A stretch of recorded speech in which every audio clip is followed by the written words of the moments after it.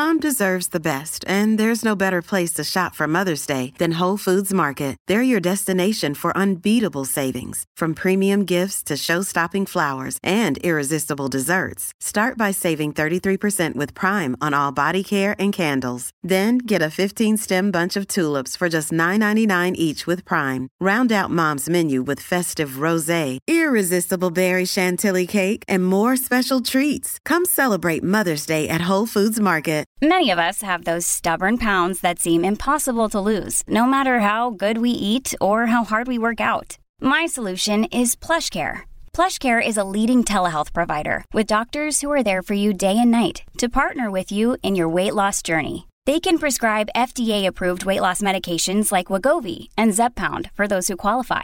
Plus, they accept most insurance plans. To get started, visit plushcare.com/weightloss. That's plushcare.com/weightloss. Everybody, ZDoggMD, VP. Back in the house. We're back in the house, and we are exclusive for the first 3 days on our new joint venture with Marty McCary and Adam Sifu and John Mandrola and you and me as the editorial board. Others. And others. Yes. As others as... Christia and... That's right. Yeah, so we have a few others from Europe who are on our editorial board. That makes us, by definition, sophisticated.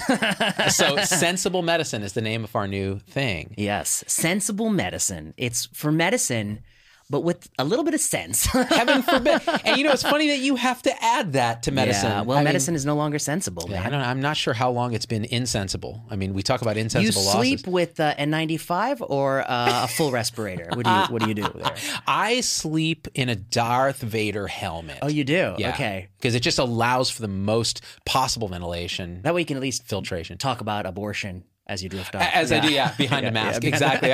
So today, speaking of what we're going to talk about, we're going to talk about what are the aspects of things that would allow you to trust a paper, trust a communicator, trust a physician, trust a scientist. So this aspect of trust, because we are launching this new platform and this idea of who do you turn to? Because you got Medscape, you got MedPage, you got all kinds of stuff online, Twitter. Who do you trust?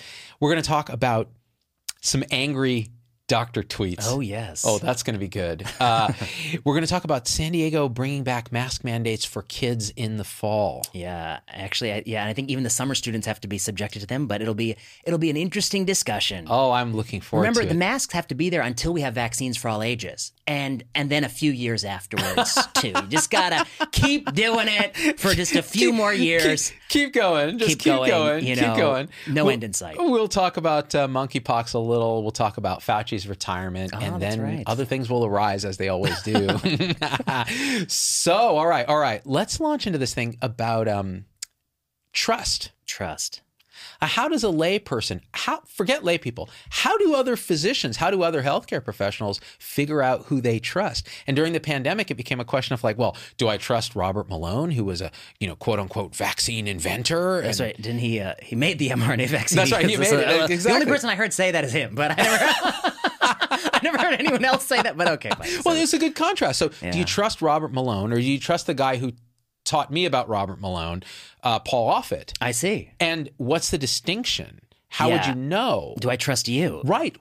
Is there something about I've never shown my back to you. Do you know that? I've noticed that. Yeah, I've always walked around the apartment. Yeah. That's because we're both South Asian, and we know that, dude, we're the most competitive. Just like, dude, I'll kill you. Pounce, yeah. I'll take your views. I'll take your subscribers. Yeah, you'll pounce.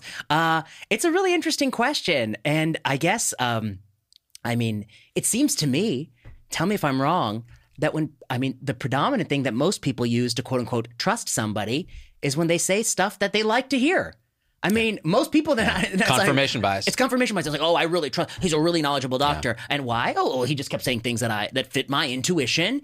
And why do you trust him? And then they can go find something about that person for why they trust him. But then you find somebody who has divergent views with a similar sort of credential. That's not the credentials aren't everything. And that person is doing it for ulterior motives. The person who agrees with me is doing it because they're noble. They're noble, they're true, they're well-intentioned. The person who disagrees with me has an ulterior motive, and their credentials don't count, but these person's credentials do. I think that's a central truth of it. Yeah. I think there's also something to do with what's called a parasocial projection. So this idea that you see somebody, you kind of judge them a bit on their affect, on their likability, on how they connect with you emotionally. How they smile. Do they turn, like I've had so many people tell me two different things about me.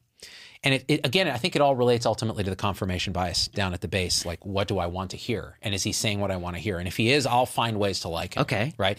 But what do they say about you? The two things they say about me is, one, they like me because they feel like I am natural, I'm unguarded, I'm authentic, and I'm trustworthy in that sense because I'm just going to say the truth because I don't have anything to lose. I'm not paid by any clinical enterprise. And they like the idea that I change my mind, that I'm somewhat nuanced about things, and that... And you're a centrist. And I'm a bit of a centrist. So they like that. Then this identical person with a different set of beliefs will say, I don't trust this guy. He seems contrived. He's like a slick communicator. Like he doesn't say and enough. Like it's almost like everything's prepared. He makes eye contact with the camera, which creeps me out. He strikes me. And so he's too smooth. Too smooth. Yeah, you're too smooth an operator. And too much of a communicator, like a Dr. Oz knockoff. That's how you talked me into that real estate venture. It kind of is. Dude, We're I'm telling all you, in on the real estate Arizona venture. will have oceanfront property Eventually. Yeah, right, if we keep up our current levels. So it came to a head because there was a prominent podcast that actually said the same thing about us. They said there's something parasocially about these guys that you want to trust them. They kind of like have a couple of bros telling you about stuff. You want to have beers with them, but then they go off the rails on the science. And I got to admit, though, that in my life, I have rarely been considered, quote, one of the bros. Not exactly my style or mannerisms. This podcast actually said Z-Dog is like the kind of guy that would show up to the club and you're in the DJ booth and he'd come up smelling of alcohol and try to tell you about all his worldviews. And I'm like... They don't know you're in bed by 9:30. Yeah, exactly. I'm like the guy who's like asleep at 9, wake up at 4, meditate for 4 hours. Like, I can't drink because I wake up with epigastric pain. Yeah, he's sipping chamomile tea and after one drink he taps out. He does. I mean, after this we're going to get beers. I'll be like, I know you can only have one. Yeah, because otherwise I'll just be like, fall asleep. Listen, Vinay, I'll be up all night. I'll be up all night with epigastric pain. Well, let me say one thing that I think is the kernel here, which is that there is one thing you pick up on people when you see them talk in a video format and a little bit on audio for the podcast I listen to that you don't get anywhere else. And that is a bit of a glimpse as to whether or not they're talking like they're a victim of a hostage video. Like, I mean, you know what I mean? Like, is Z-Dog, is his view on community masking in part motivated because he himself is very, very scared, nervous, apprehensive. And we're going to talk about those angry doctor tweets where I think you'll feel it in just tweets, which is not the same as a video. You'll feel a level of anxiety and concern that makes you say, whoa. Yeah. And I would say that just because he comes across as a good communicator doesn't mean you should trust him. And I certainly wouldn't trust anyone just because I think they're articulate. But if somebody comes across sweating bullets, they're riddled with anxiety, they're nervous, then I'd say that, I would be a little bit wary that maybe their concern a little bit is excessive or it's more worried about them than let me put it differently. They cannot objectively think about a policy issue if they have so much of their own emotions at stake. That's right. Now, and the thing is, and it becomes a bit of a paradox because the question is, do you want somebody talking about an issue that they have nothing emotionally invested in it? Like, do you want a Spock-like figure who can just analyze it objectively and speak to it? And it gets to the heart of like what we're trying to do with Sensible Medicine, right? Which is a Substack. You guys can find it. I'll put a link there. The idea is you get a diversity of opinions. Often they'll disagree. On Sensible Medicine. On Sensible Medicine. Yes. Right? We've got, we have people who are clinicians on the, 99% clinicians going to tell you stories about clinical work and clinical life. We're going to have Mandrola talk about how to think about cardiology. Who knows what Marty's going to say? It always surprises us. Yeah. You and I are going to do some things. And there's going to be other people. We've already starting to build our list of contributors. I've got some people who've expressed interest. They want to submit some stuff. So it's going to be a place to showcase a wide breadth of writing. That's right. And audio maybe and video. Who knows? All of the above. I think what's interesting is this because I've kind of, for my own enterprise, I'm kind of like, well, I want to talk more about, things about, the present moment and things that I'm fascinated with and on that regard. But Sensible Medicine is kind of the space for us to apply whatever we learn into the medical space. So if I'm contributing there, I might do pieces on how do you do social media as a healthcare professional and actually generate trust. And how do you open yourself to ideas that challenge your confirmation bias? Stay true to who you are. Exactly. Be authentically you. Because that's easy. You see it happen during pandemic. People fall into the other downside of this idea of second selfing, producing a social media, which is the internalized capitalism of I want the views, I'm captured by my audience, there's some influence and even money involved and so on, and that rabbit hole that you can fall down. And that's honestly, why I cover those multi-center randomized controlled trials in oncology for the views, Z. For the views. You're doing it for the money. All those 200 people. Yep. Globally who are interested. Love that stuff. They're but like, those 200 people make an average salary of $30,000 a year. So I mean, they've got money to throw at you. But it is interesting because the question of like monetary incentives, the people who like to throw stones about that, right? Which I think listen, you should question everything. That's great. I think that's part of what I'm going to conclude, but we'll hear what you right. Yeah, right. You should question everything, but you should also then turn that same lens on yourself. Like if you're saying question everything, right? Well, then what about questioning your own beliefs, your own fixed beliefs around whatever this conspiracy is or whatever your own capture is? Like there are a lot of public figures who like to throw stones at stuff, but then will never turn the lens back on themselves. Okay, so let's do it for a second. I mean, I would say what motivates, I'll speak for myself for doing this thing that we're doing right now. What motivates me, twofold. One, I mean, I decided to do health policy as my scholarly career focus. I think this podcast is to some degree an extension of that because we talk a lot about policy issues that are the issues of the day. I quickly realized that you don't just want to talk to other academics because there's only three other people out there. You know, I mean, you want to reach people, right? And that's part of it because it's like if you have ideas about how the world ought to be, you would want to communicate those ideas. I think that's what motivates a lot of people. And then the second part is it's kind of just fun. Yeah, it's fun to come down here and take the afternoon, chat with you. So the way we do our thing, so it's the same thing. Yes. Like people say, why are you not doing a video on BA5 and why are you not doing this? I'm like, because I'm not interested in it. I'm not interested in it. But when you text me and go, hey, what are you doing tomorrow?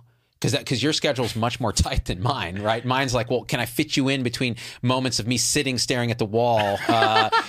Then okay. Yeah. And I get excited. I'm like, I don't care what we talk about. I know it's going to be a good, challenging discussion. Right? Yeah, good conversation. And so we can talk about monkeypox. We can talk about whatever, masking. It's fascinating. And then what it does is it actually creates a conversation, at least judging by the emails that we get, where they're like, hey, I love listening in to what you guys say because it's like how I and my friends talk about these issues, and yet there is a rigor about it because you're a policy guy, and because I do think about this stuff. I'm much less rigorous than you, but you're rigorous. But the nice thing is, I'm a bouncing point for you to do your rigor. So it becomes a very good thing. So with the sensible medicine thing, it's like now we bring in a bunch of other voices. So it's not just us shouting into the void. Right. It's a group of different people with different ideas. Yeah, and we may not all agree. Yeah, of course, that's okay. Yeah, it's encouraged. Well, it is encouraged on our thing, but is it encouraging the world these days? Probably not. Okay, let's come back to the trust issue. So one of the things I think, I mean, the part about the parasocial stuff I'm willing to accept is that if somebody looks like they're under distress, you know, obviously my trust in them is going to go down a great deal. And that's why even when people, you know, in the classic situation, when somebody's telling you about a crisis, they need to keep their cool. You know, isn't that the old story about a CPR? The first pulse you check at a CPR is your own. You check your own because you need some level of, talk about distance. Distance helps you think about things because if you're panicking, so much, then you're probably going to make a mistake. It's reptilian brain running the whole thing, thinking fast. Yeah. But of course, simply because you're not in a distress doesn't mean you're right. Of course, I mean, you're mostly still wrong. Right. I don't know. I can on my little episode, I talked about all the different metrics from how do you judge somebody, how many papers have they published in peer review articles. Paul Offit, I think, has published quite a bit. Yeah, quite a bit. How many total but of course, the limitations of that are you can be the middle author on a bunch of stuff, and middle authors don't do that much. Right. You can get your name added to a lot of things. Some of the work you do could be mediocre or plodding or not interesting. Or just like going with the flow of what you know gets published. Correct, right? Yeah. You play You're the game. Not challenging anything, Yes, I mean, it's and I always said that like I take someone's CV in my mind, I cross off all middle author, I cross off things that I don't think they wrote, where there's one older person on the paper and two younger people, where I feel like the two younger people wrote it all and the older person getting the credit. You know, I cross those off and I'm left with a set of articles that I think they may have actually contributed to. Right. But then I like to read the articles because I want to see, are they really challenging things? And then I like to read other articles related to say, were they the first person to say that? Or are they just kind of copying or paraphrasing what others have said? Right. You know, for me, that's very, very valid heuristic for figuring this out. It's funny with me, this is not scientifically valid, but it is a internal heuristic where I can feel whether somebody is nuanced in their thinking, whether they're willing to change their mind, whether they're able to look at different angles, how absolute they speak, and what their flexibility is. Now, Offit's interesting because he was classically typecast as somebody who was just the pro-vaccine or die. And he's shown that he's still very much about vaccines. Course. Like when they're proven and work, he is pro-vaccine. Exactly right. He is that, but he's really about doing things correctly. Yes. And he's been wrong about stuff, and he'll say it. And he still may be wrong about stuff, and eventually will say, "Oh yeah, that wasn't quite right." And he points out where he's biased. He goes, "I see kids. That's what I do. So of course I'm going to say vaccinate under 5s." And I think that's great. And he puts it out there. He's reasonable. He's thoughtful. He's polite. Those are the parasocial things that then make me say, oh, okay, it's quite interesting. And he tolerates a ton of hate and still lets it roll off him. Yeah. Now, you could compare to some other pro-vaccine physicians. Go on. That I will not name. Okay. But they come off as absolutist. They come off as alarmist. They come off as it's about them. Well, yeah. But don't you think part of it is that like they don't actually know the data? Like, I mean, just because you get an MD doesn't mean you actually know a lot about where data comes from and how it should be interpreted. Paul is somebody who has proven time and time again he has a very nuanced understanding of the data. What was that thing he said to you in your podcast? He said that the ratio of neutralizing antibody from Pfizer to Moderna was different. Right. And that difference did not translate into a meaningful difference in severe disease or death. Right. Because Moderna, of course, with a higher dose generates more antibodies than Pfizer. Right. But they didn't get the commensurate reduction in severe disease or death. Right. Ergo, that merely because you're showing me that the antibody titer is higher, you have not yet persuaded me that you're likely to have a reduction in severe disease or death because I know from Moderna or Pfizer. So that's it took, like, he's the first person I heard articulate that little point.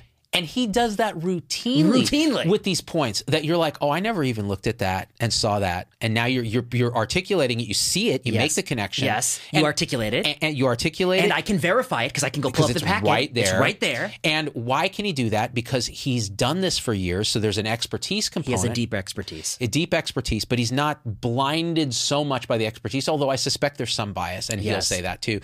And that's why somebody like that I find deeply trustworthy, as does much of my audience. Even the more anti-vaccine component of them actually are starting to go, hey, this guy actually is kind of reasonable.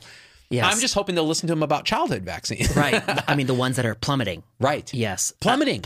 Around the world. Like 80% uptake now. It's terrific. It's really bad. It's going to lead to many plagues. Right. I mean, yet another side effect of our response to this plague. That's what I think. Right. Right. Okay, so back to the Paul Offit point and the other doctors. I mean, I think that this was always, Paul Offit and many other doctors were on the right side of childhood immunization. Yeah. But Paul Offit understood why, and they didn't really understand why. And when you took somebody who doesn't understand why and when vaccines are life-saving and miraculous, and you give them a new situation and new data, they cannot process the data. Right. Okay, but I don't know. I mean, I come back to, there's nothing about Paul Offit's CV versus, there are many people out there who I think his CV is worse than Paul Offit. But there are also some people whose CV is, like, on paper similar to Paul Offit, but they just say a lot of crazy stuff that I think is totally wrong, not supported by evidence. For instance, Paul Offit is a professor. He's at the University of Pennsylvania. I believe he holds, like, some chair of vaccine communication or research or something. Right. He runs a lab in vaccines. Now, there's some other people out there who run a lab in virology or vaccine science, but they say a lot of crazy stuff. And they have zealot views, and maybe they themselves are personally afraid, but they can't process information well, in my opinion. Right. There are other people out there who are professors. They're also not always like Paul Offit. They're not nuanced. They're dogmatic. They're rigid in their thinking, and they're scared. There are other people out there who may have an endowed chair, like Paul Offit, I think it does. Yeah. And they're also kind of crazy. So I feel like, I don't know, it's not the credential. Yeah. And so how would a layperson ever figure this out? They can't. They can't. They're going with their confirmation bias. They're going with affect. They're going with parasocial projections. And the truth is, so what do we do then? How do we, at the Sensible Medicine platform then, start to help unwind some of this stuff? Because the truth is, like, why are we working with John Mandrola? Because he's eminently rational. He's written extensively on topics that we feel he's thought through very carefully. Right. We do have some confirmation bias, probably both you and I, in the sense that we agree with a lot of what he says about medical conservatism, meaning like being judicious in how we do medicine. That's a really good question. It's a good question, right? Because one of the questions is if we really believe, like if we're so firmly in the camp of like, hey guys, like doing stuff to people instead of for them can have side effects that are bad. Are we blinded by that confirmation bias, or is it just that we're trying to find truth and we think that's more truth, and so we're going with that? And then what's to differentiate that from someone who like loves Robert Malone because he's saying what they believe, which is, the government is creating a mass formation psychosis around vaccines and so on? Okay. That's a very good question. I guess for the sake of argument, let's imagine that you and I listen to some podcasts, and this is true. We listen to some things that are outside of our wheelhouse, biomedicine. Yeah. So we happen to have an expertise in biomedicine, but I listen to things in the law, and I listen to things in economics that are really outside my wheelhouse, including monetary policy and Supreme Court. I've talked about this on this podcast before. Supreme Court porn, I believe, was the topic we talked about. I put on my RBG necklace and my dress. Yeah. You do cosplay with RBG? I love it. RBG cosplay. That's great. Hey, RBG had some good lines. She did. But she also kind of stayed a little long. Yeah, she was there. Yeah. But and refused to give up the seat when Obama could have appointed a liberal, and so kind of led to is that true? Yeah. RBG had an opportunity. And I think Obama approached her and said, if you retire now, we can appoint a liberal. She didn't. And then unfortunately, she thought she could live to a Hillary Clinton presidency. That didn't happen. Oh, wow. That's tough. Passed away under Trump, and that's what led to the conservative court. I didn't think about that. It's a bit of narcissism. Actually, it's related to Fauci's retirement. If you want to go there. Let's talk about Fauci's. Well, yeah. Maybe that's the next thing we talk about. But you were saying something about, unwinding this confirmation bias question. Okay. So how do I do it? I guess I would say that, like, what do I listen for in things that it's not my domain? I mean, I don't like people who just tell me facts about their world. I like people who explain why those are the facts. Right. And I think John Mandrola is a very gifted guy. Yeah. I know this to be true because I've worked with him a lot over the years on many papers and I've talked to him a lot. John Mandrola believes his job is not just to tell you what John Mandrola thinks. He wants to take a study, simplify it as simply as possible, that it preserves the meaning, but no simpler, sort of that Einstein idea, tell you those facts about it, and then show you why he believes what he believes, and have you reach the same conclusion. Now, somebody who disagrees with John Mandrola, I think they don't always do a good job of breaking down and explaining why they believe what they believe and why it reaches a conclusion. And when I listen to these law podcasts, the podcasts that I don't like as much are ones that are hand-wringing. Supreme Court did this, and it's bad, it's bad, it's bad. Mm-hmm. And then I want to say, like, okay, yeah, I agree. It sounds bad, but again, I don't know anything about it. Why is it bad again? And what should they have done? And why should they have done that thing instead of what they did? Yeah. And, I listened to that Akhil Amar from Yale. He does a really good job of explaining. He explains like where he agrees with them, why he disagrees, where they went wrong. And he had something on, this is such a tangent, but I'll just tell you 2 seconds. Okay. Yeah. So this whole thing about like the exclusionary rule in law, which apparently means that like if you're a defendant in a court of law, and the cops were not supposed to stop you, but for whatever reason they stop you and they find you have like a bloody knife and you're guilty of murder. Yeah. I think in a court of law under the Fourth Amendment you can say like that knife shouldn't be admissible in court because it was wrongly gotten. Right. Like they found it when they weren't supposed to find it. Right. They didn't have a warrant or whatever. They didn't have a warrant. Yeah. And I think the Supreme Court has built this huge jurisprudence around like when something is admissible, properly gotten, when it's not wrongly gotten. And that leads to a lot of people's the fate of the trial. Right. This evidence. And Akhil Amar says he approaches the same question and he thinks that the way we have thought about this is all wrong. What are the things we actually want? Like we want to put guilty people in prison and innocent people to let go. We want not to intrude the freedoms of innocent people. And then he's saying that throwing out evidence that is proof of the crime after you have wrongly stopped someone doesn't prevent you from wrongly stopping them. It just lets a guilty guy off, right? Yeah. And you need different rules for wrongly stopping, like punitive damages if you were like innocently harassed by cops. Yeah. But when you find something, even if you didn't mean to find it and you find it and it proves guilt, you should be able to use that. You should be able to use that. Okay. Right. So and then he also appeals to the Constitution as to and by the way, if I'm totally butchering this because I've only listened to, I'm not an expert in this. Okay. This is my understanding of what he's saying from listening to his show.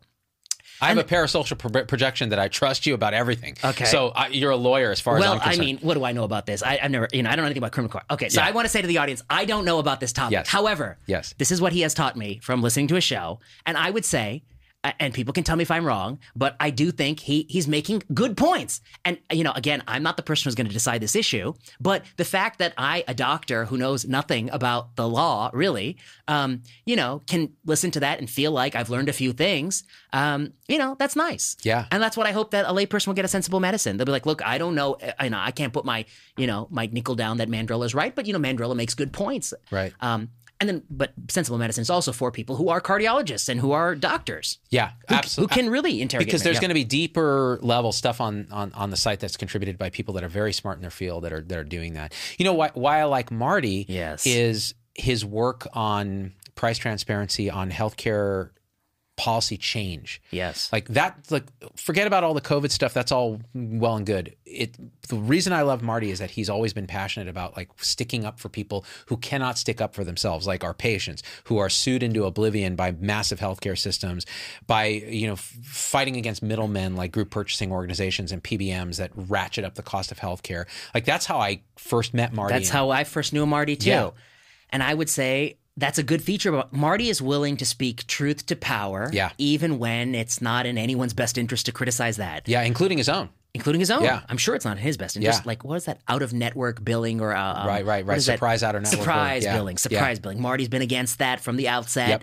That's something that a lot of doctors, they pull their hair out and, oh God, they may write to us and say that we need to surprise bill these patients. Like, I don't know. Yeah. It's problematic. Yeah. He's always been good on that issue. Yeah. By the way, there's another issue that really keeps sticking in my craw. I've been very interested in health policy and how money flows in the system. And I think there's so many things that are problematic. But one thing that I keep seeing people say on social media that is just so wrong is they're like, insurers are just denying care to make more profits. Right. I was like, that's just not how they make money. No. They make more money. They pay the care. If they pay the care. That's right. And why is that? Because they are limited as to what percent of their revenue can be profit. That's a cap set by the Affordable Care Act. That's right. And if you can tell me we're ordering pizza and I can only eat 20% of the pizza, I want to order extra large. Extra large with all the toppings. With all the toppings. And that's why you see these things like $1,300 or $13,000 COVID tests. Yes. And a strep swab that was $25,000. And the insurer paid it. Insurer paid it. And the insurer paid it. They didn't. I mean, they have some obligation to like buffer year-to-year variability. But long-term, they're not really in the cost containment business. Right. And like, look, the healthcare system is broken. But if you want to go and throw grenades, you should at least be accurate and throw the grenades in the right direction. That's right. There are problems, and I think the insurance company could be made a lot better. Yeah. I don't think they're doing exactly what you think they're doing. They're doing something different, and other players are doing different things. Yes. But it really irritates me. Marty, of course, he has always sought to understand how it's broken and throw the grenade. And he meets with all the players. Like he'll meet with the CEOs of insurance companies. He knows all these people. He's very connected. Surprised we made the Rolodex. I know. Every day, like when Marty texts me, he's like, "Hey, I'm in town." I'm like, "Why are you texting me? Why are you texting? Go like hang out with like Elon Musk or something. Want to get some soup? Yeah. By the way, does this soup, the fish in this soup, does it have bones? Because, it's really true. What's interesting too about all the incentive stuff is that it does take a lot of understanding and knowledge to then be able to get up on a high horse and say, this is wrong. And that's what he does. He puts that work in advance. It's a tangled ball of wire. That's right. And anyone can go in and pull on the wire, but it helps to pull on the right part of the wire. Right part of the wire. Yeah, right part of the wire to untangle it. Exactly. Yeah. I mean, and it's a mess. Of course it's a mess. Yep. There are jokes about how it is a mess. In fact, the fact it's a mess is part of why the system is allowed to be so broken because it's not so easy to fix. Nobody thinks they can fix it. Right. It's multifactorial. I think ultimately it's got to be it's a phase shift solution where you work on different parts independently. You start speaking a language that points at what a future system might look like, and then there's a phase shift where something snaps because when we run out of money, it's like, you can talk about climate change and all that, but when the sea level is here on a New York building and it's starting to flood like the Treasury and stuff, then somebody will be like, well, maybe we should geoengineer something. Right. But until then, it's like, and it's the same with healthcare. It's reaching the point though now where, how many was it? 1 in 5 American bankruptcies are due to healthcare costs. Cancer, which is your specialty. Seems a bit high. No, okay, no, go ahead. Go on. Yeah. Yes, I've seen the bankruptcy literature. Yeah. What's the take? Is that an incorrect statistic? Actually, I shouldn't have said anything. I guess I would say I'm not sure. I remember there was some pushback a long time ago about this statistic. Yeah, I do too. Yeah, but now I forget exactly. Well, it's the same as and you and Marty had it out over this was the third leading cause of death. Third leading cause of death is medical errors, right?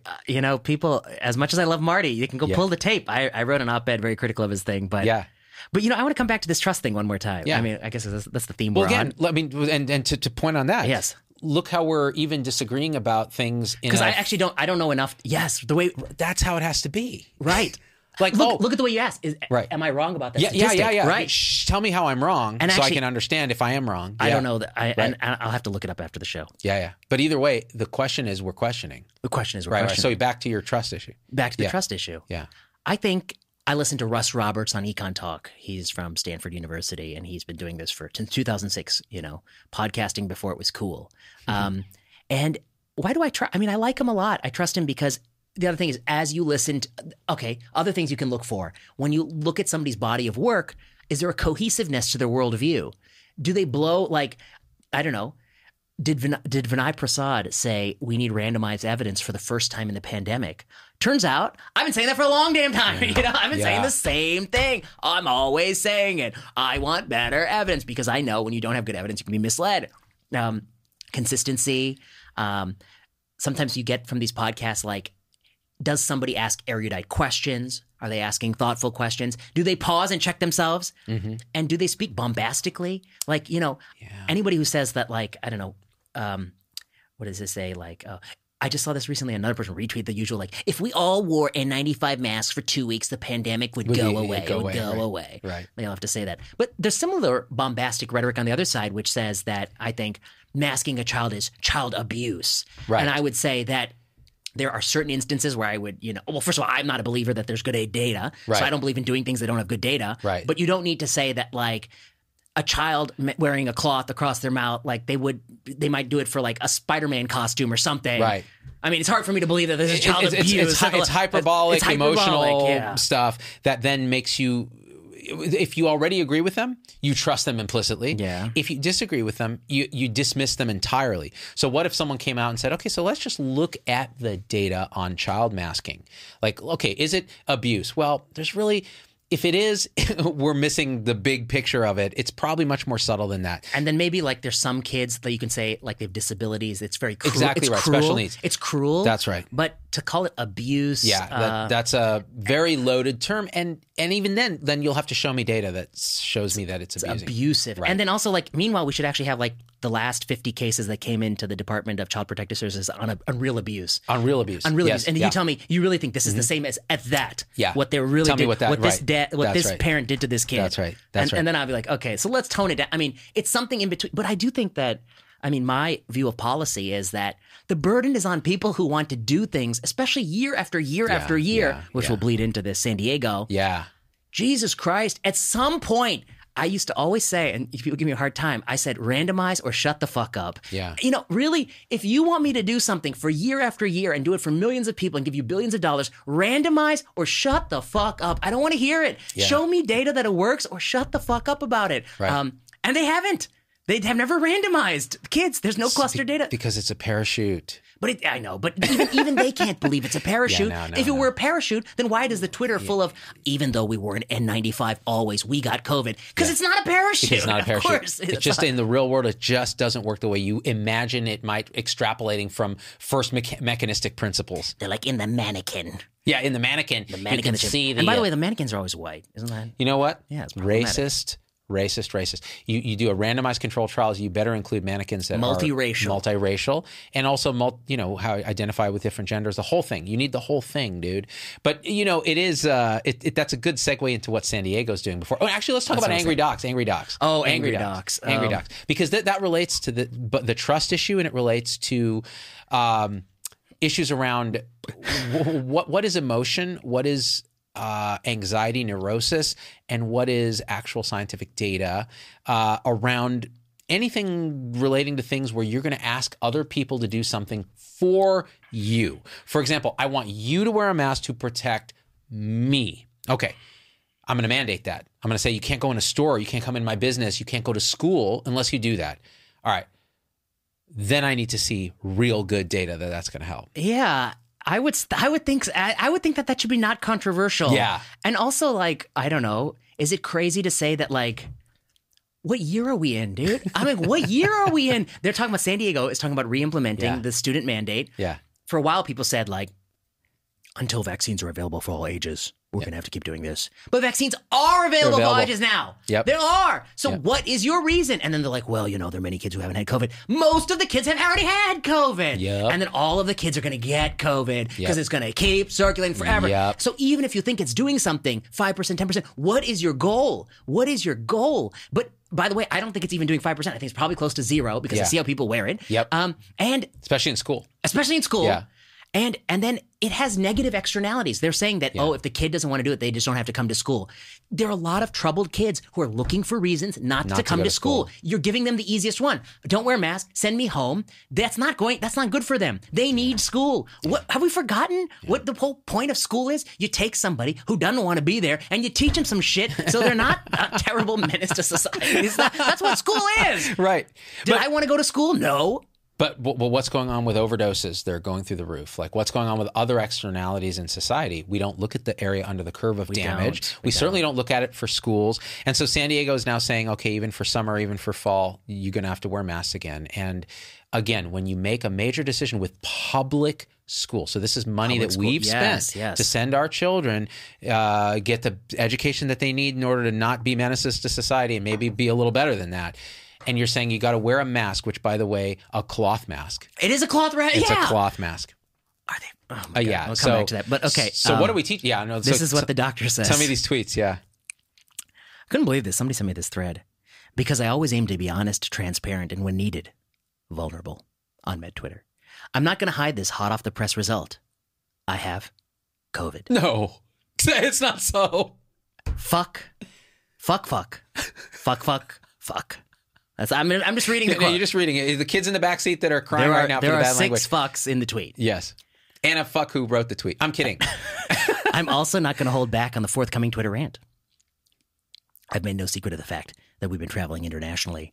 So, I mean, if you're really worried about getting COVID... Don't travel internationally. I mean, I don't know. Yeah. I'm not saying, like, I don't know. What do you want? Right. I was like, why did everyone at that bar yesterday give me COVID when I was drinking peacefully? I mean, I don't know what you want. And by the way, Florida does not count as international travel. Just FYI. That's how liberals think. They're going to another country. To a third world country. What? Third world state. DeSantis? That dictator? Okay, I'll skip over some parts. We strategized about every possible precaution we could and would take, but alas, it wasn't enough. My husband tested negative on his post-travel test, but we've been together on masks. Feels like the clock is ticking. I'm going to skip over some stuff that maybe we know there were positive cases in the seminar group we were in. The first cluster of what appeared to be post-travel cases popped up last Thursday, Friday, and clearly become a super spreader event. We were among the strictest mask wearers. There were times where we couldn't avoid indoor dining with the group, but otherwise we all wore high-quality, well-fitted masks at all times, indoors, all caps, including on the buses and in the crowded outdoor areas. For indoor meals, we minimized time with masks off for bites, and sat by door. Okay, well, here's the thing. Like, sitting by door does not COVID fight. Yeah. No. Sitting by door. No. That may open and close. This is magical thinking. The door. This is a magical thinking How process. could I get it when I was by the door? I did a couple Hail Marys. I threw some salt over my shoulder. And like, again, if you really, really don't want to get COVID. Stay home. You're eating with a group of people indoors. I mean, what do you think is going to happen? Right. I mean, anyway. I can't wait for the punchline. It gets worse. Yeah. I was exposed during our fucking travel debacle that started 72 hours ago. How am I feeling? Honestly, jet lag, tiredness feels like that. Not total body fatigue. I have a mild, dry, scratchy throat, but also just spent the better part of 24 hours in planes. I have post-nasal drip, but I ran out of my Singular and Flonase with the travel delays. How am I feeling emotionally? Here comes the rant. Oh, no. I'm fucking pissed at the world and humanity right now. I'm fucking pissed at selfishness and refusals to vaccine or mask. The current vaccine variant is surging, especially abroad. It's COVID. What COVID? And there's a lot of caps. Fuck in this thing. Here's the one thing that I don't get by this. Yeah. I'm fucking pissed at the selfishness and refusals to vaccine. But people who are vaccinated can spread. Yeah. And probably this person got it from a vaccinated person. Yeah. So what does it matter? It makes no difference. Why are you pissed at those people? Well, this is the magical thinking. It's a sanctity. It's like they violated the church, the sanctum that I've built with my N95s and my 4 vaccine doses, and yet I'm still impure. Why? Because you are impure. I sat by the goddamn door. I sat by the door. What were you doing? Eating with your lips out. Your fucking lips. Even when the first cases in our group were announced, masks were encouraged and recommended. They should have become mandatory, all caps, on the spot. Oh, my. Mask wearing was, all caps, fucking terrible at planes and at airports. And then here, all caps and periods between all the words. Just wear the goddamn mask. Jesus Christ. So let me see. Scratchy throat, feeling a little bit off, emotional. Like that's what you got out of COVID. So did you ever ask the question, why aren't people wearing masks? Because they don't care. Can you think of anything worse than scratchy throat? I mean, I can think about I can't think of anything. There's nothing. No, there's nothing. I mean, it's really the asymptote of horror that we all strive to avoid. Have you ever had a scratchy throat? You know what? I don't want to admit it publicly because there's so much shame involved with getting the disease. Well, I wouldn't have had a scratchy throat if it weren't for you. I sat next to the door. I don't know what the fuck you were doing. Okay, then here. My family and I have avoided COVID for almost 2.5 years, during which this is the telltale. During which time I have, all caps, busted my ass and driven myself to physical and mental burnout while caring for post-COVID patients and trying to advocate for COVID risk mitigation. I got COVID because hashtag COVID is not over.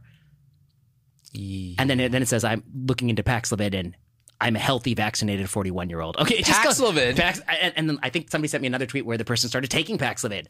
And ironically, you talk about things that actually hurt other people. You're going to generate resistance to exactly. to Paxlovid. No, that's what they don't see. Yeah. Actually, the unvaccinated person is not harming other people to the degree the healthy, young, vaccinated Paxlovid taker is harming other people by generating resistance. Or the Fauci who takes the second course of Paxlovid. Oh, yeah. Hail Anthony, evidence-based medicine, Fauci. Okay. Yeah. Here's the thing that scares me about it. I mean, jokes aside, what actually scares me about it, if you really hate somebody so much, and this person, it seems to me like they hate the unvaccinated. They hate They're quite angry. The people who don't mask. Yes. Just wear the goddamn mask. They hate these people. Yeah.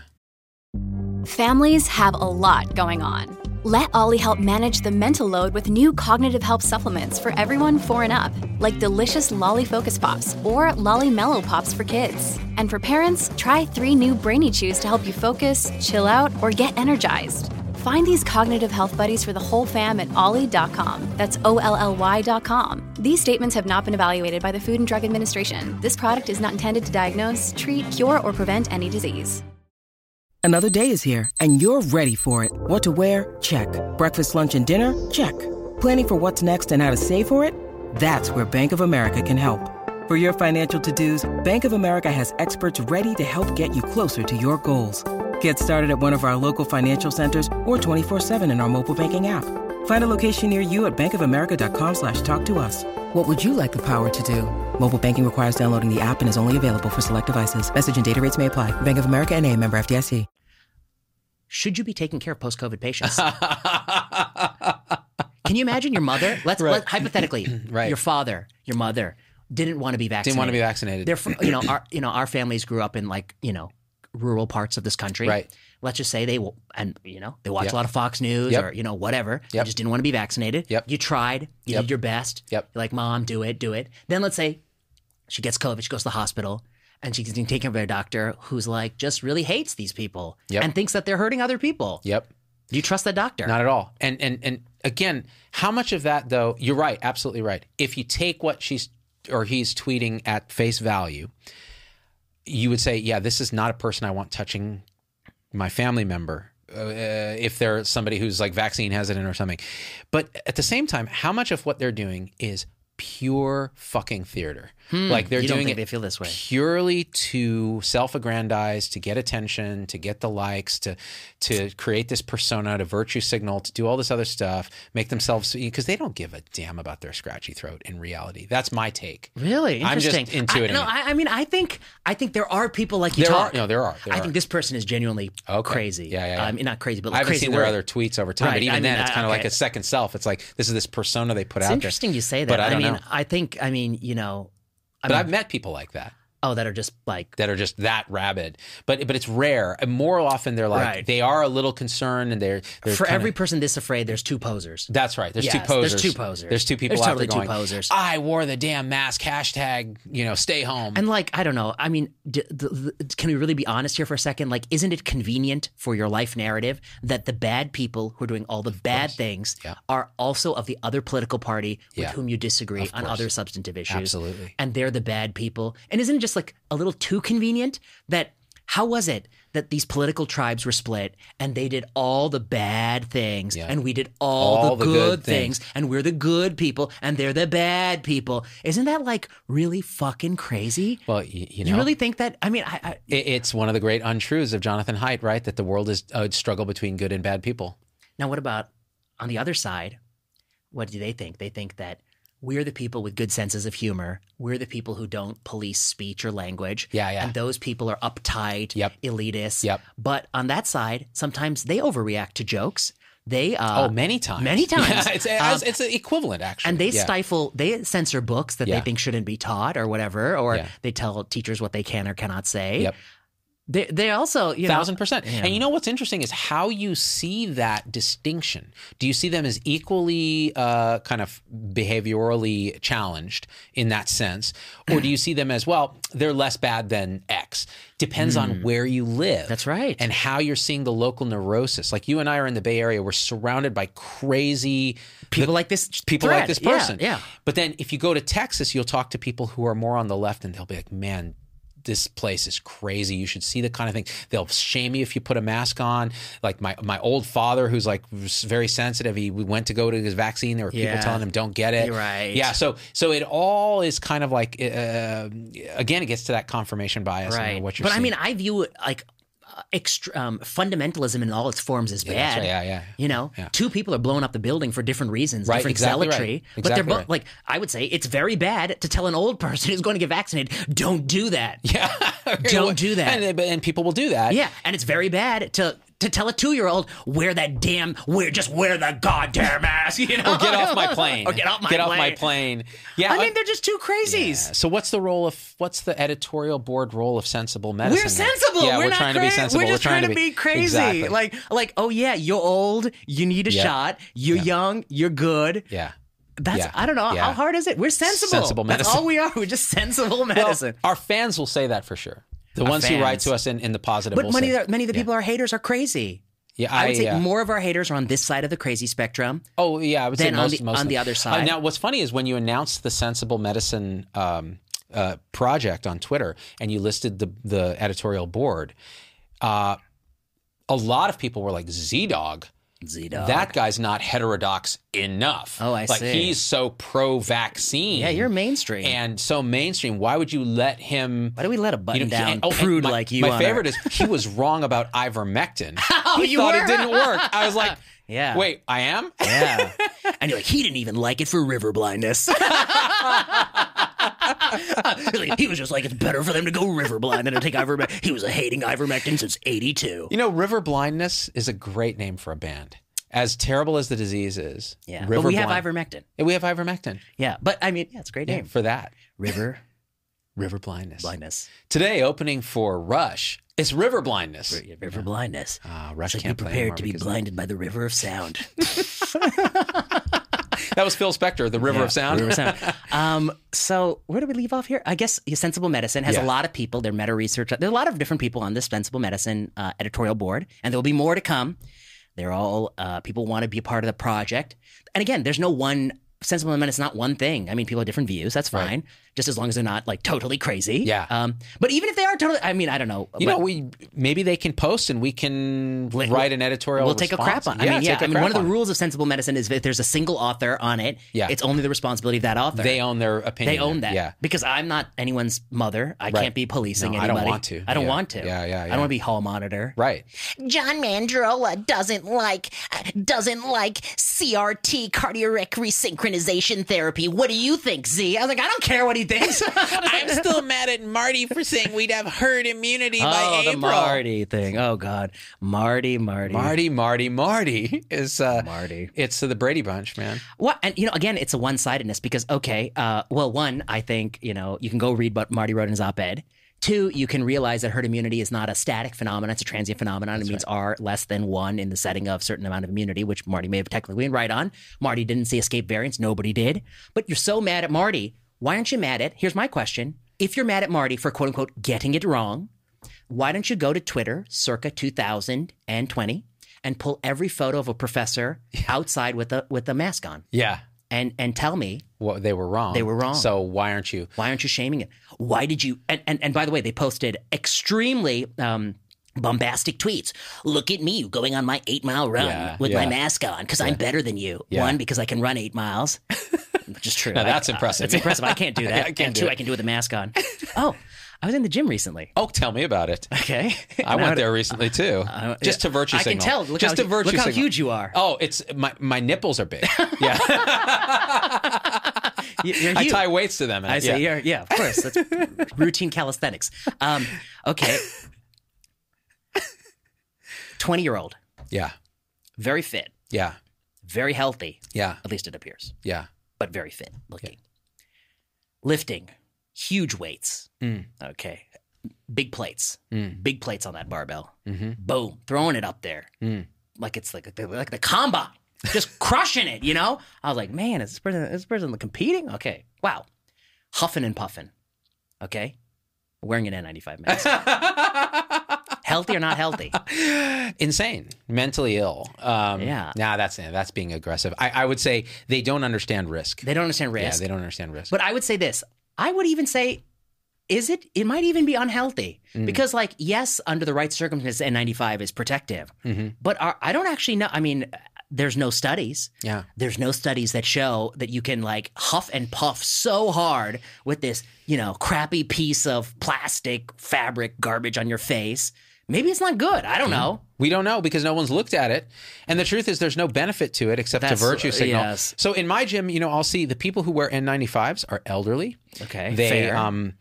They are still, walking around doing exercise. They look like they're in reasonable shape, but they definitely are elderly. And I'm like, you know what? That person understands their individual risk. They feel like they don't even want to get infected. That's fair. They're wearing a well-fitted N95, and they don't look like they're killing themselves with the exercise. Right, and they're not looking like killing themselves. They're not killing themselves. So I was like, good work. Everybody else not wearing masks. In my gym, I look around, and I'm like, the person here who's got the most to worry about it's me.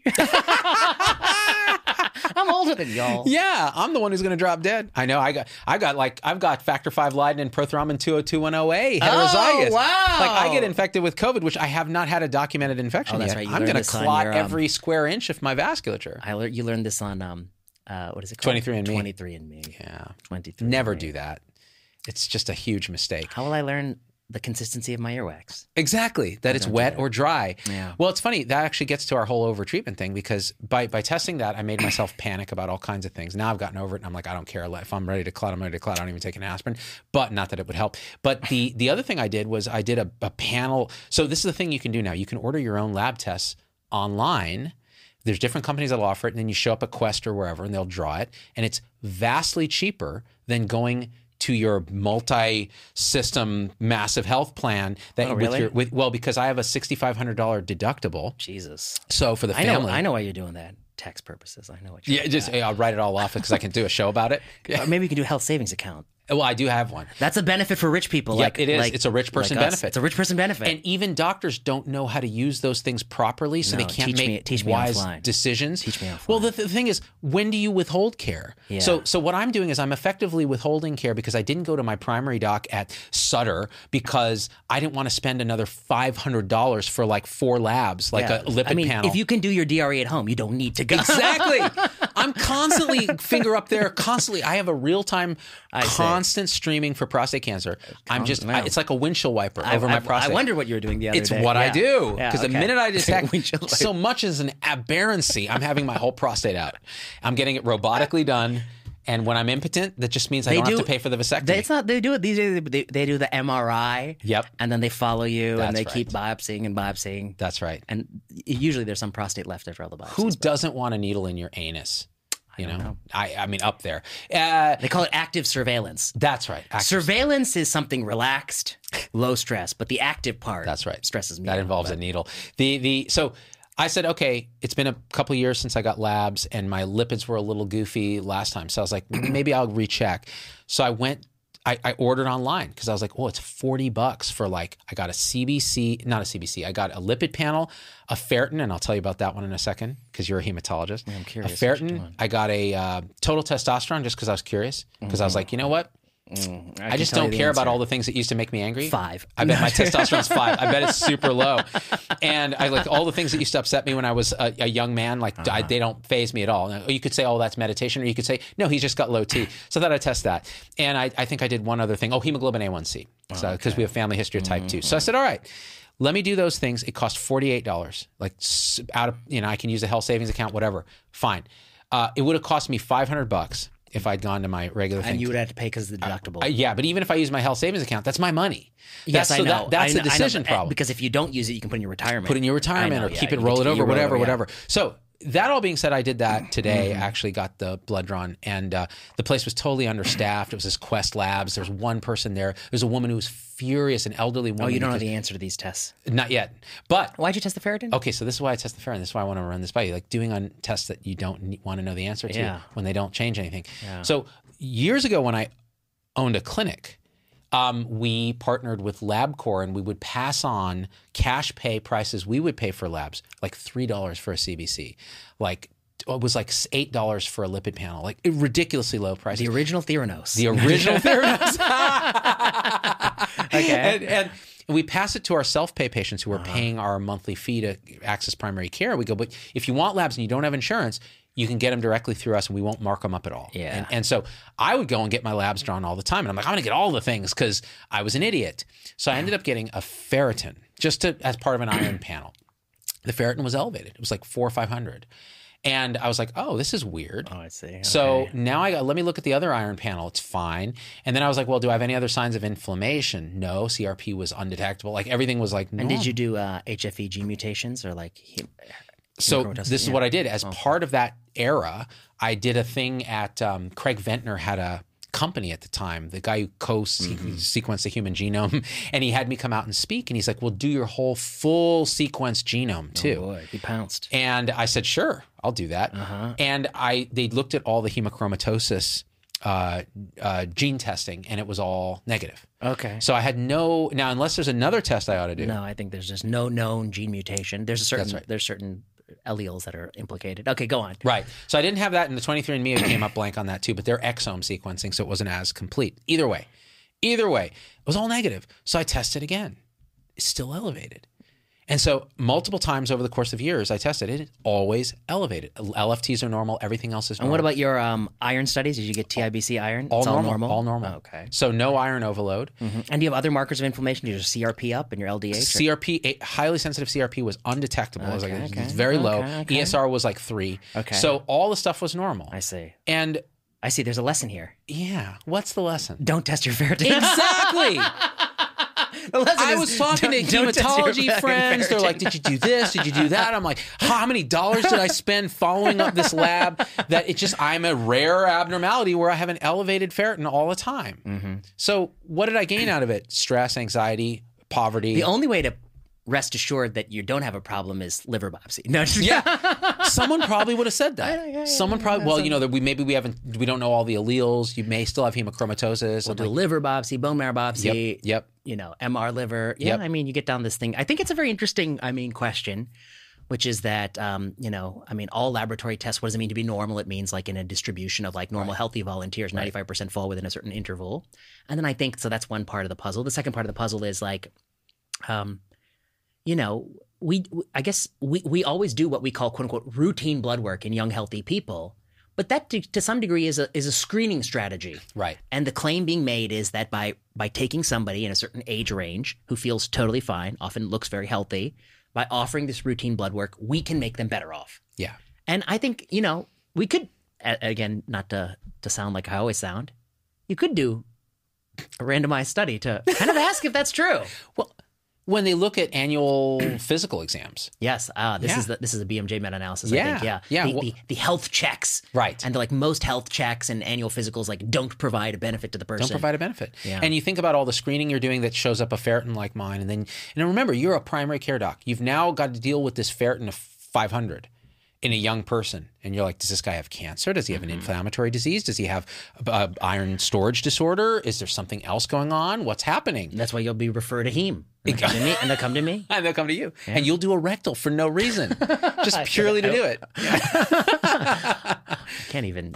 Yeah. I think we had to learn how to do it in medical school, but I don't know if I've had too many occasions. Did you have actors in medical school? We did. Yeah, we did too. Patients. We had him at San Francisco, and we had a guy who he told us, he goes, I want you can call me the Admiral if you like. I don't prefer not to call you the Admiral, sir. I'd like to call you sir. And I apparently didn't reach the anterior-most tip of the prostate. But he knew it. And he knew it. Yeah. And he said, glove back and go back in. Because you did not feel the whole prostate. And you know what? I very much appreciated that. Because good. I knew damn well I didn't feel the whole. I was like, this doesn't feel like the end of anything here.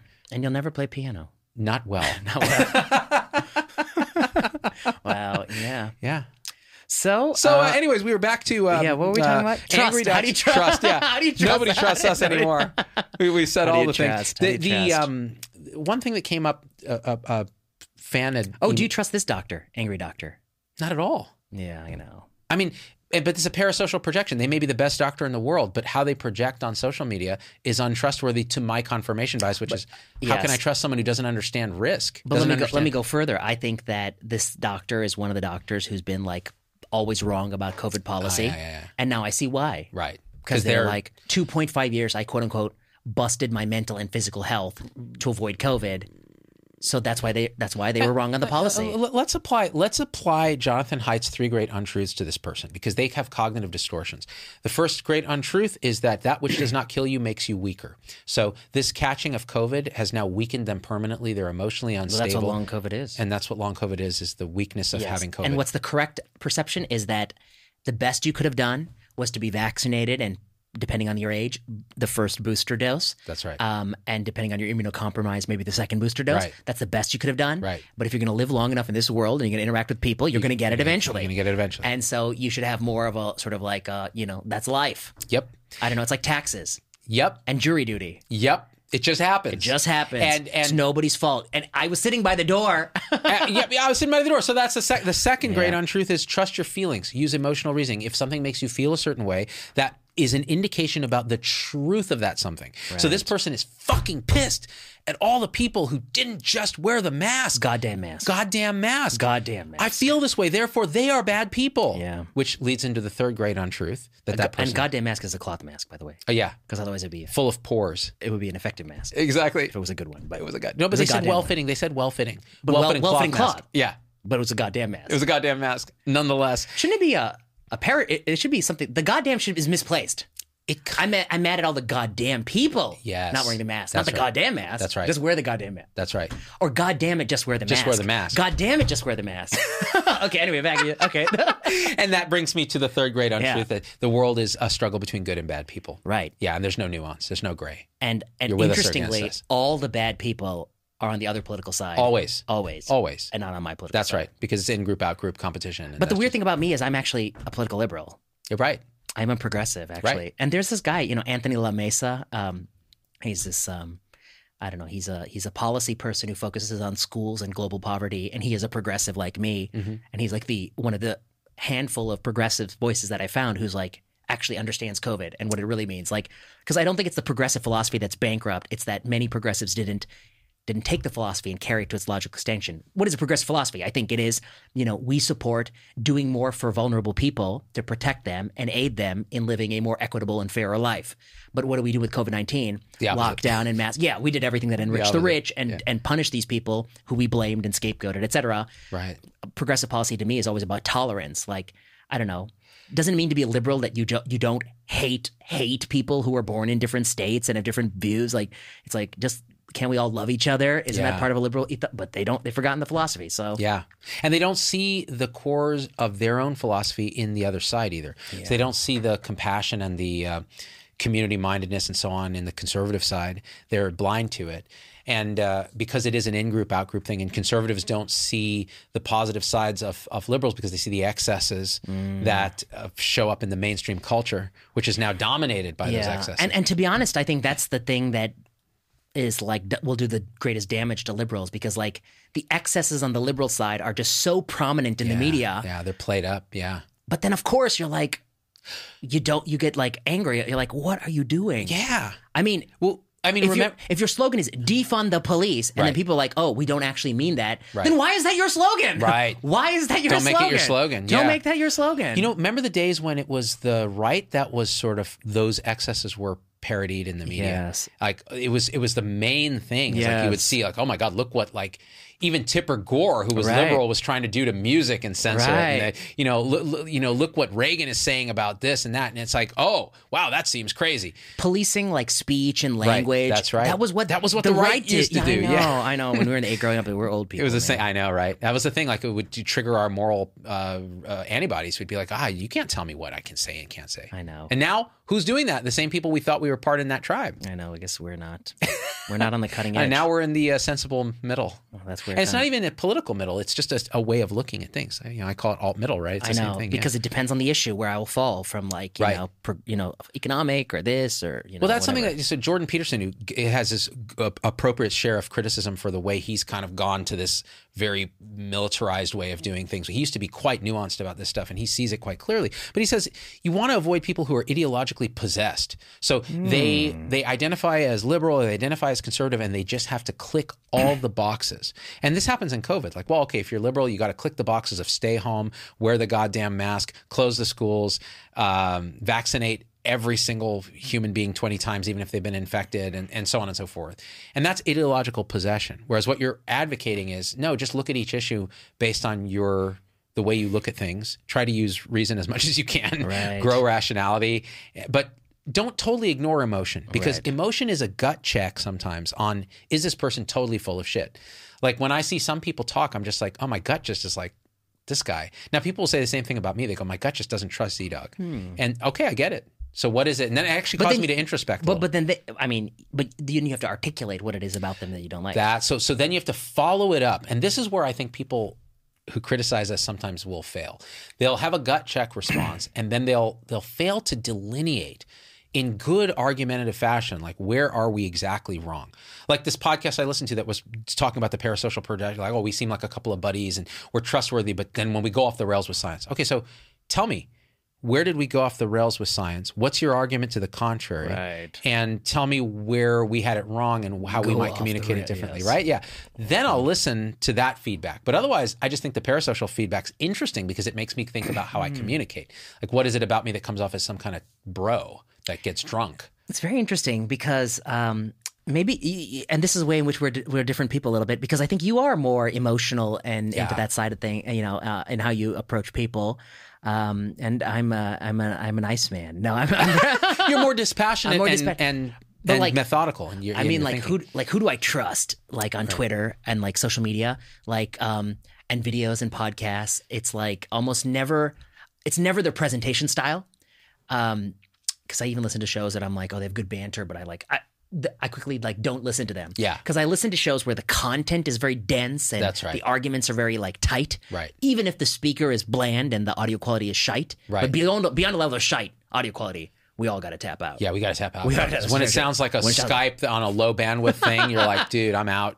And then this is going in my ears. I just checking my headphones, like, oh, did it stop? And then I look and it's like, it's playing, but the Zoom cut. I'm like, geez, at least trim your audio. Try to edit your audio, man. What are you doing? It's terrible, man. Terrible. Okay, but I'm listening for content mostly. And then on Twitter, I look to see who's actually saying original ideas, and like so many people, like I'm like literally not a word comes out of their mouth that isn't just parroted from somewhere else, or and then And then like in my field of academics, I pull people's publications and I read them, and I try to find ones that I know they must have written themselves, like editorials where they're the only author or something like that. Right. Nobody could have written it for them. And I read them, and then half the time I'm like woefully disappointed because I'm like, oh, don't you see that, like, first of all, your first and third paragraph contradict each other. Second of all, don't you see that these two ideas that you're presenting separately are actually one is a subset of the other, and this idea that you're blurring together are actually two distinct concepts. So you could have reframed this in a much more powerful way, and you could have said 1, 2, 3, 4 and made your 4 points. Or when people say 4 points, but it's actually just one idea that's said 4 ways, I'm like, you don't understand. You're just saying the same shit 4 times. I was like, so I see all these things, and then I'm like, I can make my assessment. People who do it well is, you read it and it feels as if there's not a word out of place. Yeah. It's like perfectly perfect. done. Yeah. Every sentence logical to the next. So I that's how I trust people. Yeah. Well, but you have criteria, and you also have a discipline and a heuristic of how to look at it, because it's kind of what you do. So that's very helpful. That's why like having you on the editorial board is probably a good thing. And, you're right. Like my approach is much more bullshit meter, intuitive. And that's why I get things wrong more often than I'd like. But I'll often go back and go, yeah, my emotional response to that was not the best response, and then try to in real time kind of process, okay, where did I screw this up? But I guess, interviewing somebody in the speed of the moment is a much harder skill. Oh, that's tough. Yeah. Right. Yeah. Because most of what you're doing is you're talking to somebody who you may have just met for the first time, sitting on this side of the desk. Yeah. And you're trying to I don't even think I'm good at that. Like I bring guests on my show, and it is the hardest thing in the world, because there's a boundary between, you don't want to invite somebody to certainly my show, which is like some tiny show, and then like shit all over them. Like I'm not I don't want to ruin someone's day. So I want to be somewhat agreeable. Yeah, this came up actually with a guy, Chris Williamson, who has a podcast, and he's had some guests on that are very controversial, and he was responding to these guys decoding the gurus, who are a good couple guys, but they get a little strident about stuff. I see. I think they consider us to be potential gurus to be decoded at some point. Decoding the gurus. Yes, that's right. Again, it's good that they point out things, and I think that's important to pull the signal from the noise, and they're good people. Decoding, debunking, chat, exactly. It's low-hanging fruit to do that. It's another way to get a captured audience and so on, if you're not aware that you're doing it. But they took a shit on this guy, Chris, and Chris went on their show and talked about it and was like, okay, listen, guys, like, you're talking about me sending softballs. Do you understand what it's like to interview a guest in person who's hard to get? You're lucky they came on your show. Right. They're a big person, and then you're going to take a shit on them. It's like, come into my living room so I can take a dump on you. That's not how it works. What you do is you give them an opportunity to present their piece, and you can facilitate and so on. And push a little bit. And you push a little bit. Yeah. You ask maybe what an audience might ask, but you're not going to drill on them unless that's your thing, in which case it's going to become very caustic very fast, and you're going to find you're unable to actually have the conversations that you want to have. I see. But half the people, quote unquote, decoding and debunking, they don't know enough to actually do it correctly. That's the thing. They don't understand the underlying science that they're decoding. Yes. So then you got to rely on other people how do you trust them? I know, exactly. It's just a huge thing, like when they're like, oh, Z-Dog, do a debunking of, whatever, Peter McCullough and his vaccine thing. It's like, well, shit. Let me go very carefully here. Yeah. And I'm going to look at multiple sources and try to figure. And even then, I'm going to get some stuff wrong. I wrote that 4,000 word essay in Unheard magazine. Oh, yeah. And it's like, it takes a lot, 10 hours of my time. It's huge. It's hugely time intensive. I know, I have other things to do. I know. But I think it was fair to them. Yeah, no, it was. Yeah. And it was also because I cut them up when they were wrong. But there are kernels of what they're saying that, That's the thing. Yeah. If you're on the side of the person who wrote that tweet, they wouldn't even listen to the kernels of truth that McCullough and Malone would say, which is, hey, let's look at the broader implications of policy. Let's look at how this thing is communicated. And that brings us to Fauci as we get ready to the last thing I was my kernels. Oh, yeah.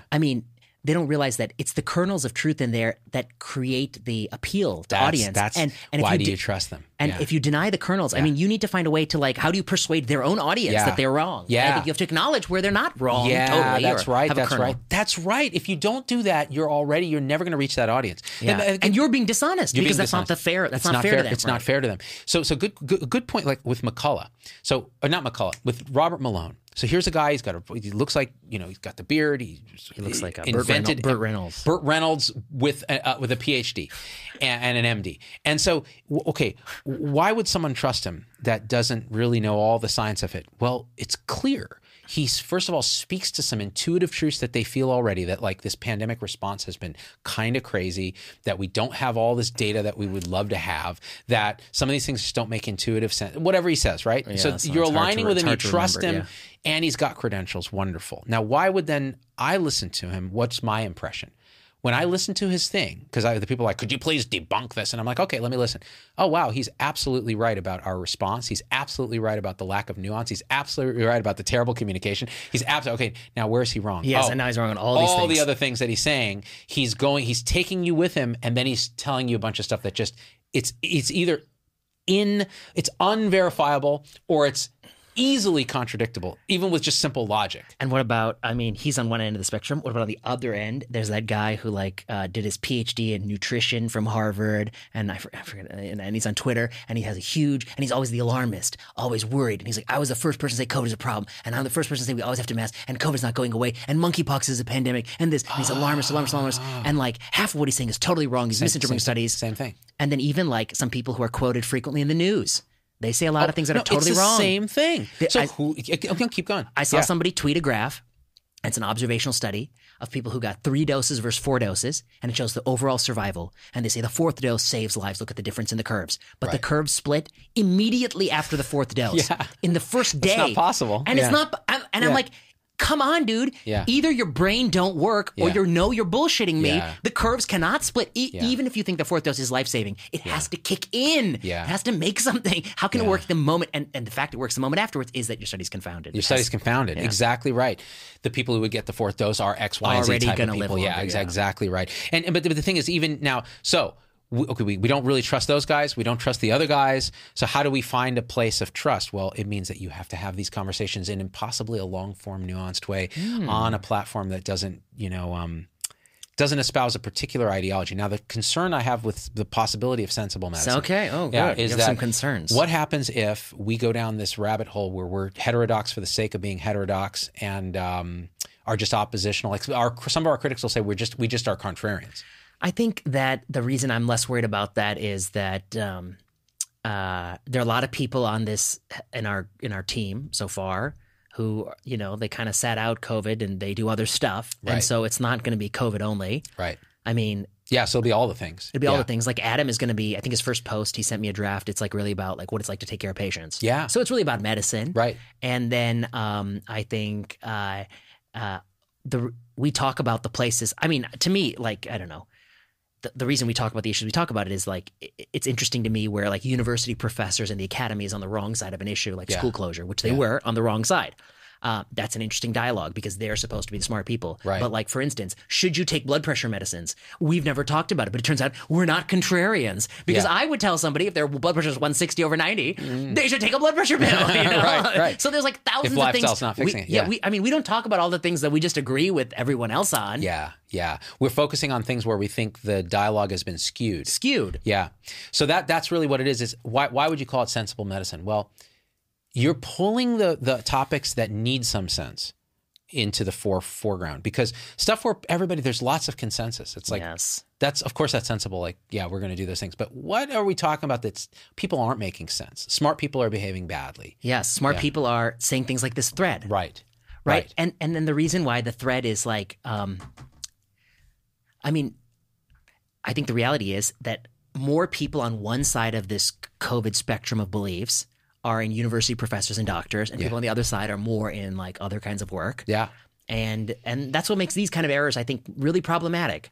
Right. And they are going to have huge ramifications. Well, they're problematic for a couple of reasons too. One's less obvious is that if these guys are wrong, the professors and all these guys about this, right? And by this we mean like toddler masking. Toddler masking. Or masking we're talking about closing schools. Toddler masking. Yes. Yeah. Like 4 doses for a college student. Right, something like that. Right, now, we may be making it overly hyperbolic. But yes, then what they've done is they've damaged the crucial piece here, which is trusting in some degree in expertise. Correct. So we used to trust these, like I used to trust CDC about a lot of things. Me too. And now I question everything. Correct. Me too. So the public's going to do the same thing. Correct. And that's the downside of the tribal behavior that we've seen, the groupthink that's happened. And the public is going to be be like everything they say is wrong going forward. Right. But there may someday be a moment where they actually need them. Where they drift back to being sensible. Yeah, exactly. And then how are you going to win trust? Right. You know? Good example might be, let's look at monkeypox. Oh, yeah. Okay. Last thing. Then we got to get a beer. Monkeypox is a great example. Because people are like, I'm done. I don't care about monkeypox. Now, here's a disease that we had warning. Yes. Like, it was already changing in Africa. Yeah. We're seeing it infect other people. It's in an isolated, to begin with, population. You could theoretically target vaccination and treatment to those people, generally men who have sex with men so far. There's 8 women who've gotten it documented in the U.S. But the first thing is you have to be able to say that. Yes, you have to be able to say that. Now, people were burned during HIV by stigmatizing. There was a sense of stigmatization. So now they're backing off so much that they won't say. Listen, there's 13,000 cases around the world now, currently, 1,800 or 1,300 in the U.S., and they're almost exclusively, not always, but almost exclusively in men who have sex with men. Let's look at those communities as the biggest harm reduction we can do. And so this kind of thing now, people are like, no, yeah. So they're burned by HIV. They won't say truth. Then they're burned by COVID. So public health is like exhausted and nobody's listening to them. Right. So nobody's doing anything about it. And the truth is, again, you look at it and you go, well, let's see, nobody's died yet. Right. It is a pain in the ass because once this thing becomes endemic in local animal populations, you're never done. It's not like smallpox. You can't eradicate it. And that's what Gottlieb says it's happened. Yeah, he says it's already happened, which I think he's probably right. I see. Walensky was like, well, I'm an optimist. I think we could still do something here. I'm like, well. Talk about someone who's no trust left. Right. I know. What happened to flattening the curve and squeezing it down so much that we could get it with contact tracing? What happened to COVID? We know vaccinated people don't transmit the virus. Right. Or we have had no reports of myocarditis, and we've looked at 200 million people. I was like, wrong and wrong. Wrong and wrong. Now, should you panic about monkeypox? No. But should we do something rational about it? I would think. I mean, you would think.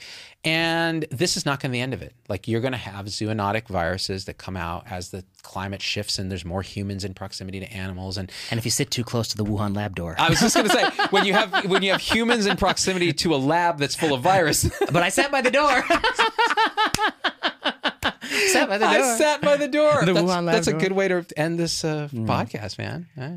The temperature went up a few degrees while we were talking. It really got hot in here, and it's not human caused. Oh, you're out of the focus Oh, plane. There you are. Oh, my God. I was watching. No, right. It was just when you decided to get jiggy with it. Yeah, well, you know, San Francisco's always cold. I'll take the heat. You take the heat? I'll take the heat once in a while. I like just refrigerator temperatures. I'm gonna pitch one refrigerator temperature. So I don't usually do the tourist thing throughout San Francisco and beyond, but we went the other week because my mom. Oh my God, what a Freudian slip. My wife. Yeah. Oh dear. It's funny because your next slip will be I call her mom. Okay, next slip. It's just a thing we do. It's just a little thing. It's just a thing we do. You know, it's like your Supreme Court. You know, dressing up as RBD. Yeah, RBG. Yeah. So anyways, we went to Sausalito with the kids after hiking Muir Woods, and Muir Woods is amazing. So you have the touristy area. Have you been there? Long time ago. Okay, you got to go back. But this is the thing. There's this tourist plank where a bunch of tourists, a lot of European tourists, really high traffic. And you're like, yeah, this is sacred and all, except for all the chattering losers that are walking through here. You take any of the side trails off, it is empty. Really? Dead silent. So you could loosen your N95. I got out of the Vader helmet. I see. And then we started walking freely. And so it was nice. Hardly anybody was wearing masks, actually. It was really nice. Yeah. And it was sublime. Then we were hungry. We did a 7-mile hike. Didn't even know how long we'd gone. And came back and went to Sausalito, ate at a Greek restaurant called Zalta. This is the plug. I'm plugging them just because. Proud sponsors of VPZD. That's Zalta. right. Zalta, a small restaurant in Sausalito that didn't even know I was there. But man, it was so good. Really? Beautiful, wonderful outdoor dining, nobody wearing masks. It was just this glorious, wonderful experience. So, and your mom liked it too. And my mom loved it. My mom listens to the podcast. She's probably like, what? You have another mom? All right. Until next time. The plugs. Sensible Medicine. Yeah. How do you find it? You Google Sensible Medicine, Substack, and you might find it. And you'll find it, or just check the link that I'll put. Okay, that's smart. Sign up. And you're gonna post this video on Sensible Medicine first. If we can figure out how to do it. Exclusivity, I know. We'll give it exclusivity for a few days, and then we'll put it on VPZD and on the audio feed. All the audio video stuff. Okay. Yeah, and I guess if we have difficulty posting the video, maybe we'll just post the audio. We'll post the audio only, yeah. On Sensible Medicine. That's right. Okay, if we have difficulty. We want it to be exclusive for a few days because people who sign up should get some benefit of listening to us. We're the gold standard of Sensible Medicine, you and I. I think it's a 50% people are coming for the atom. 20%, I don't know what they're bringing there. It's true. You never know. I think it's the ladies come in for Marty. Let's be honest. I mean, that guy, you see him at the restaurant. He knows how to order soup. He does. He's got an ascot going, You probably see him on TV. He's on TV all the time. Marty is well known. It's interesting. My parents know Marty from TV because he's always on the news, and they just love him. They're like, "Oh, is Marty coming on?"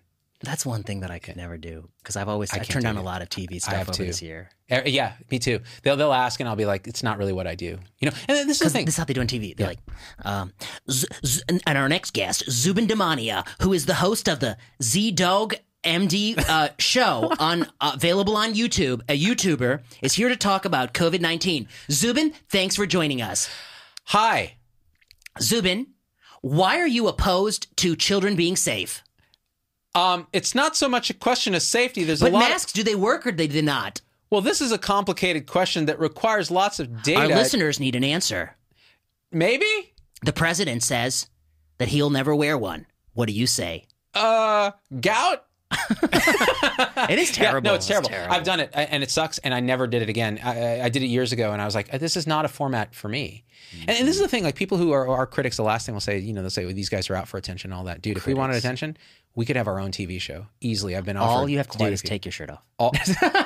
And they'd see how I lift with just nipples.